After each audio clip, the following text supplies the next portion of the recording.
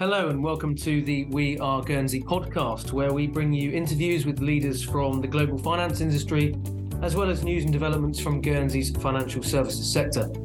My name is Brandon Ashplant and I am Senior Strategy and Technical Executive here at Guernsey Finance.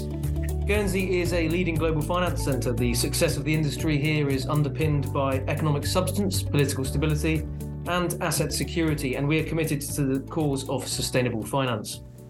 To find out more about Guernsey's success in sustainable finance, tune into our sister podcast, the Guernsey Green Finance Podcast. Today, though, I am delighted to be joined by Danil Shapiro from Cerulli Associates, a Boston, Massachusetts-based research and consulting firm specializing in the asset and wealth management industries. Cerulli was commissioned by We Are Guernsey to write an objective review into how US asset managers looking to raise non-US capital for alternative investment strategies are making domicile decisions, with an analysis of how common trends and best practices are playing out. The report will be available in the coming days. Danil is a CFA charter holder and also holds the Certificate in Investment Performance Measurement, the CIPM. Starting his career at HSBC, he is now Director of Product Development at Cerulli. So without further ado, welcome Danil. Brandon, thank you very much for having me on the show. Delighted to be here today to speak to our research here. Good stuff. So thanks for joining us. Firstly, just tell me a bit about yourself and your career to date. I started my career at HSBC working in the U.S. investment bank. I held a number of risk and compliance roles, and then I moved into more of a set of alternatives facing roles. So specifically, I supported an alternative ETF issuer in the US that was focused on liquid alternatives. And right now I am a director at Cerulli Associates with their product development practice. And I'm really focused on how asset managers are building out their alternative investments platforms. Brilliant. So you were instrumental in not only conducting the research, but also authored the white paper, which is just about to be published. Which explores the trends around funds domiciliation and certainly the trends in the US market.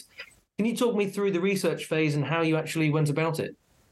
Yeah, the purpose of the research was for us to gain an understanding of how alternative investment managers were approaching the domicile decision. And the ultimate goal here was, of course, to publish best practices for managers that would help them make these decisions going forward.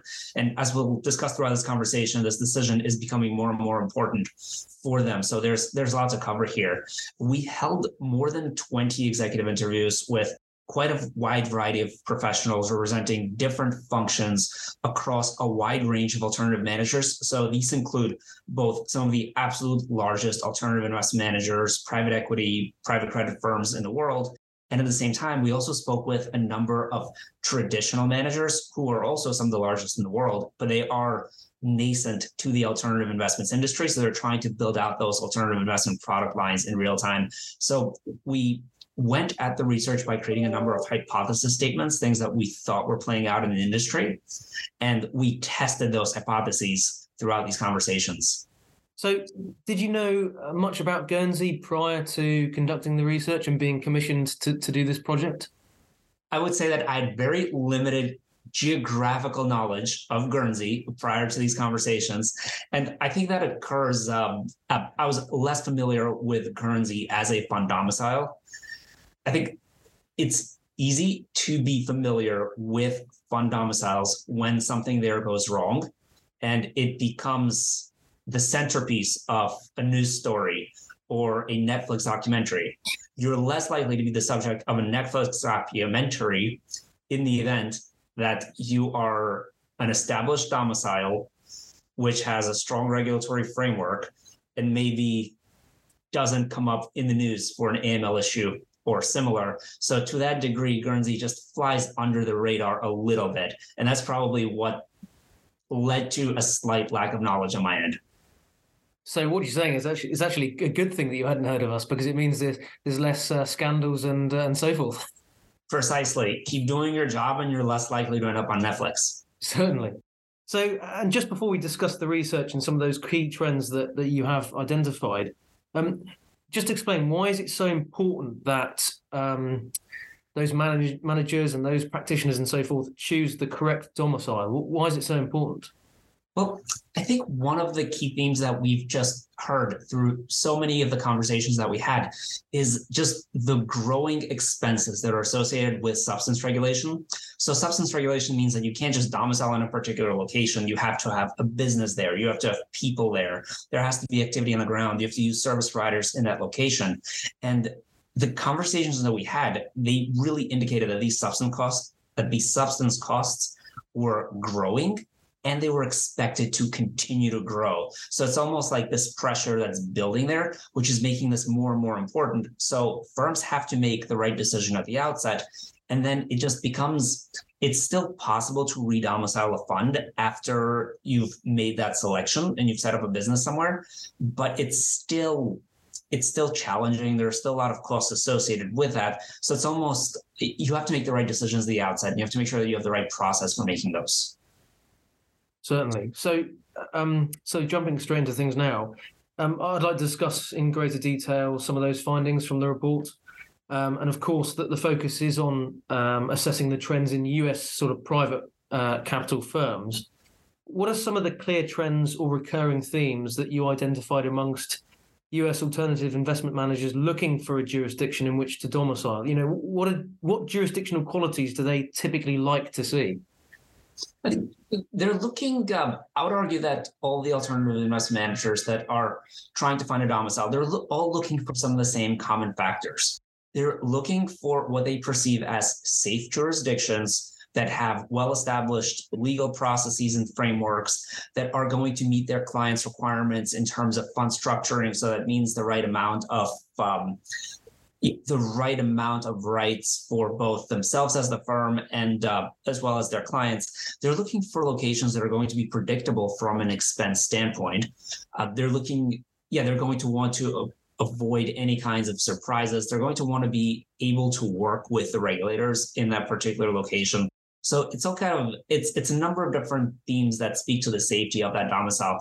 And what challenges do US managers and those US private capital firms often face from the jurisdictions that they traditionally sort of choose or choose to use? Well, it really comes down to when we looked at the broad range of these domiciles, and we've evaluated both some of the largest, best known domiciles. So we're going to speak to jurisdictions such as Ireland, Luxembourg, and then you have maybe what we would argue are more flexible jurisdictions such as the Guernseys, the Jerseys, Cayman Islands, for example. I think when you look across the broad spectrum, what happens is that some of the more sophisticated, some of the most what are labeled as the most sophisticated ones are also happen to be more expensive. So to that degree, there is a little bit of a trade-off in terms of domiciling in some of those locations versus being, well, not only are they more expensive, they also end up being more burdensome from a regulatory perspective. So it means that it's more expensive to meet those regulatory requirements. It may harm the speed to market of a particular fund being able to raise capital.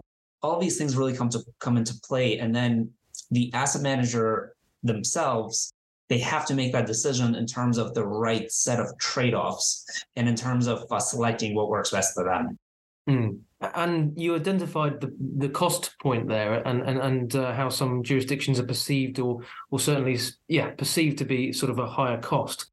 From the report, it certainly seems that Guernsey has an ability to provide smaller managers with that kind of lower cost and that speed to market that some of the domiciles perhaps don't. Would you agree with that assessment? I think that's absolutely right. So it depends on what the manager is and what their business needs are and the markets they're trying to access. I think I'd almost take a step back here. You have some managers probably ended up in the domiciles where they are because they've already had existing businesses there, and this was a legacy decision that was made.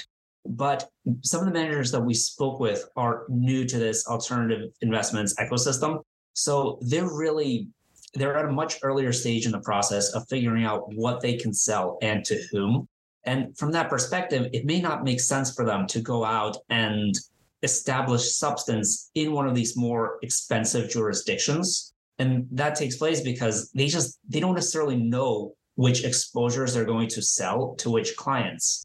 So they actually benefit from that more flexible approach that comes from one of the from a regime such as Guernsey. We've spoken, I think one of the most interesting conversations we had a senior executive highlight to us that they ended up domiciling in a very well-established domicile that is a very common domicile for large asset managers such as themselves. But even before they were able to start raising money for a particular fund, they were immediately hit with just a very wide range of unexpected fees. And every single time there was one of these requirements that went in, it would cost them, let's call it $250,000 in legal fees. And this is before they were able to start bringing money into that particular fund. And they were really disappointed with that experience because, they just weren't raising that capital there yet. And at some point, it became a little bit unbearable for them. And maybe they're going to be able to manage this as a large asset manager. They'll be okay. But then the question that comes into play here is, how does this impact a range of mid-sized managers? So these are the managers that are still quite substantial in the assets they're able to raise, but they're not those largest managers in the world. So it's going to be a little bit more difficult for them to both get that regulatory attention as in order to kind of smooth out some of the quirks that come out throughout the process. And they're probably going to feel the impact of those fees a little bit more. Certainly. And then from the cross-analysis research that you conducted, it notes in the report that Guernsey is viewed as a lower cost alternative to the likes of Luxembourg and Ireland, and has quicker, more responsive regulation or regulatory processes with faster speed to market, as we sort of touched on there. But then when compared to the likes of Cayman, who are, of course, grey listed by the EU, Guernsey has distribution to the European countries via the national private placement regime. So, given all this, do you think these wide-ranging and in many ways unrivaled factors are well known amongst those US private client firms and those US managers? I think there's more awareness that needs to take place amongst a wider variety of managers. And this is exactly what we're calling attention to by publishing this white paper. We want managers to use a framework for making these decisions. And we want to make it clear throughout this framework that every one of these domiciles has specific costs and they have specific benefits. So there's a cost benefit analysis that needs to take place. And these domiciles are all on a little bit of a spectrum that we lay out in the white paper in terms of what you are getting as a result of what you are paying for. So this is that exact kind of framework is what we want to draw attention to. And we want managers to take a look at this. And we want them to say, wait a second, there are these other domiciles that we could potentially be using in certain use cases, because those could be most beneficial to us from that cost benefit perspective. Certainly. And the report makes mention of the rise of alternatives and in two forms, really, with both legacy alternative manager firms and traditional managers looking to distribute alternatives. They are looking to offer alternative exposure to both private high net worth investors and institutional investors. The report opens with this, and it kind of sets this wider kind of macroeconomic scene, if you like. Can you just talk me through what that details? Brennan, I would argue that alternative investments right now are far more important than they were before for a wider range of asset managers. So a lot of these asset managers, alternative investment shops have been in this from the beginning. So these are those firms that are traditionally private equity, private credit, private real estate, private infrastructure managers. So they were building these businesses all along. But now you also have traditional managers, which are entering that field as they're looking at their own businesses and they're seeing maybe passive investments. We're thinking about index funds. They're now just charging incredibly low fees, and it's all very, very fee constrained. And even though they are sustainable businesses, it just makes it that much harder to make a healthy profit in those businesses. So there are more firms that are looking to offer alternative investments, which means there's going to be this greater build out of there's going to be this greater fundraising for alternative capital. There's going to be this greater build out of alternative exposures, which all kind of raises that supply of product. But on the other hand, you also have greater demand for alternative investments. So that's where you have a wider range of investors that are interested in purchasing alternatives. So alternatives heavily are still purchased by institutional investors, but you also increasingly have that high net worth sleeve that's appearing and taking more and more market share for itself. So you have these firms that now are targeting, you have alternative managers, which are targeting a wider client base on their own. So this is kind of another complexity that arises there, because before, when you were looking to raise capital, all you had to know is maybe what a few large institutional investors were looking for. But now you also have to consider the investor preferences of these types of a greater variety of maybe even individual investors, and what they're most comfortable with and their kind of requirements. So this all just adds this all adds complexity to this domicile decision, because you have a greater variety of firms with greater variety of products and exposures looking to serve investors, which have greater variety of needs and a greater variety of preferences. So all these things are really coming into play here. Yeah, and I have to ask, do you think Guernsey is an attractive domicile when it comes to this asset class in the minds of those based in the US? Yeah, I think it absolutely is. There's probably, as we discuss in the white paper, there is absolutely a value proposition for a jurisdiction such as Guernsey. I would argue that familiarity from a wider range of U.S. managers should increase here, and we certainly expect it to. It really, I think one of the key benefits that Guernsey has here is that attractive value proposition in terms of the trade-offs when it comes to costs, but also the specialization that it offers. So it's that existing ecosystem of service providers. You know, we haven't talked that much about service providers in this conversation, and that's probably taking place because as service providers, they really stand out when something goes wrong. But having access to that quality labor pool, and its ability to support a range of what are pretty sophisticated exposures. That's a very significant differentiator. It's a very significant benefit that Guernsey is able to bring to the table here. So I would argue that's certainly another very important advantage for such a jurisdiction. And I'd just like to now sort of turn the focus a little bit to end investor preferences. What did you discover in the research in terms of that? You know, are there any commonalities between investor type on, say, where they're based geographically and so forth? Yeah, this is an interesting one, and there's probably room for an entirely separate podcast on this in terms of what folks are looking for. But yeah, there are certainly, we've seen examples of both end investors and let's call them, for the purposes of this discussion, the end investor is the investor who's making that investment. So let's say if it's a large pension plan in Europe, for example, they may well have very rigid preferences about where their fund is domiciled.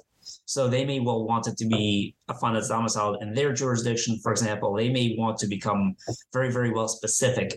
They may want to be very specific with regard to where those where that particular fund is domiciled, but there may be a greater flexibility amongst a wider range of investors. They probably still want either an EU or a European domicile. They may, as we discussed earlier, may want to avoid a jurisdiction like Cayman due to perceived AML risk. There's also confidentiality plays a really important role. We're thinking about maybe even going beyond European investors. When we're thinking about Asian investors, they may well prefer a domicile that is in Asia, but they're probably very comfortable with a European domicile. And going a step beyond that, they're also, from our conversations, very comfortable with a domicile like Cayman. What they wouldn't want to do, on the other hand, is domicile maybe in a jurisdiction like Delaware, because that actually, they may have confidentiality concerns about that being a U.S. jurisdiction. So it's there are a lot of very, very interesting considerations that come into play here. Certainly. And you mentioned, or you certainly touched on earlier in the conversation, the point of regarding economic substance. And the report certainly mentions that domiciliation decisions are being made in an environment in which substance does carry greater heft, certainly, more than ever before, perhaps it's probably fair to say. How do you think Guernsey compares to other jurisdictions on this particular issue? I think this is where, I would argue this is where that regulatory flexibility really comes into play. It's maybe the ability to work with a regulator in order to maybe receive a little bit more support throughout the process. I think that has a lot of benefits to the managers that are domiciling in Guernsey. Guernsey is not known for being the most expensive of the domicile locations. So that's certainly going to be a benefit to the substance conversation. At the same time, I'd argue Guernsey has a lot of benefits when it comes to the substance conversation, but there's almost the other consideration here is that if substance costs are growing, the downside here is that it could force some managers to play to a winner takes all effect and domicile in a particular location and take that hit. That's probably the opposite of what we're arguing for in this white paper, which is that they need to be really evaluating the comparative advantages of every one of these jurisdictions. But yeah, there's certainly that element of winner takes all that comes into play here. Yeah. And just to finish up, one point I found particularly interesting, and the listeners can read this for themselves once the report has been published, of course, and it's the summary conclusion, actually, in which the report makes mention that while some asset managers and private firms might make hasty decisions on perceptions of what they think they know about jurisdictions and often end up choosing jurisdictions that others in the region perhaps look to, this can actually end up being a costly process in the long term and actually lead to working with an overly burdensome regulator, possibly. How do you think Guernsey can market itself loudly and clearly to those managers and firms based in the US? I think what it is simply maintaining awareness of Guernsey as a jurisdiction for domiciling these funds and to continue to bring attention to its well-built ecosystem, which already supports a wide range of these types of private capital products, and also to continue to speak to its advantages. So, for example, something unique that Guernsey has access to, something unique that differentiates Guernsey here is the fact that a lot of the publicly listed private capital funds on the London Stock Exchange are domiciled in Guernsey. So that's another competitive advantage. It's something that the jurisdiction has it's something that the jurisdiction has experience in supporting. And that's certainly something that potentially also broadens out the capital base, that investor base. It's another way to differentiate the investor base for some of these private capital managers. So I would argue that from Guernsey's perspective, I think the best things to do here are to continue to ensure the awareness of its competitive advantages as a jurisdiction and to kind of continue to kind of showcase itself on that spectrum in terms of maybe being a little bit in the middle in terms of costs, but perhaps being able to showcase the high quality of labor and sophistication that it's able to offer.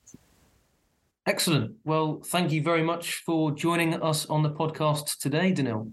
Thank you very much for having me. Excellent. It was fascinating to understand some of the key trends you discovered whilst conducting the research, but also to understand how Guernsey compares with other jurisdictions, particularly in the minds of US managers and private firms. Thanks also to you for listening. If you enjoyed this discussion, we have a whole backlog of interviews on the We Are Guernsey podcast channel. You can check them out by searching for We Are Guernsey on your preferred podcast platform. We also have links to Danil and Cerulli Associates in our show notes, so check them out to hear more from them. The report, titled Fund Domicile Selection Best Practices Enabling Global Alternative Asset Growth, will be available to read on the Cerulli Associates and We Are Guernsey websites respectively in the coming days. To find out more about Guernsey and its specialist financial services sector, head over to our website, weareguernsey.com. We look forward to welcoming you back onto the podcast, but until then, it's goodbye from Guernsey.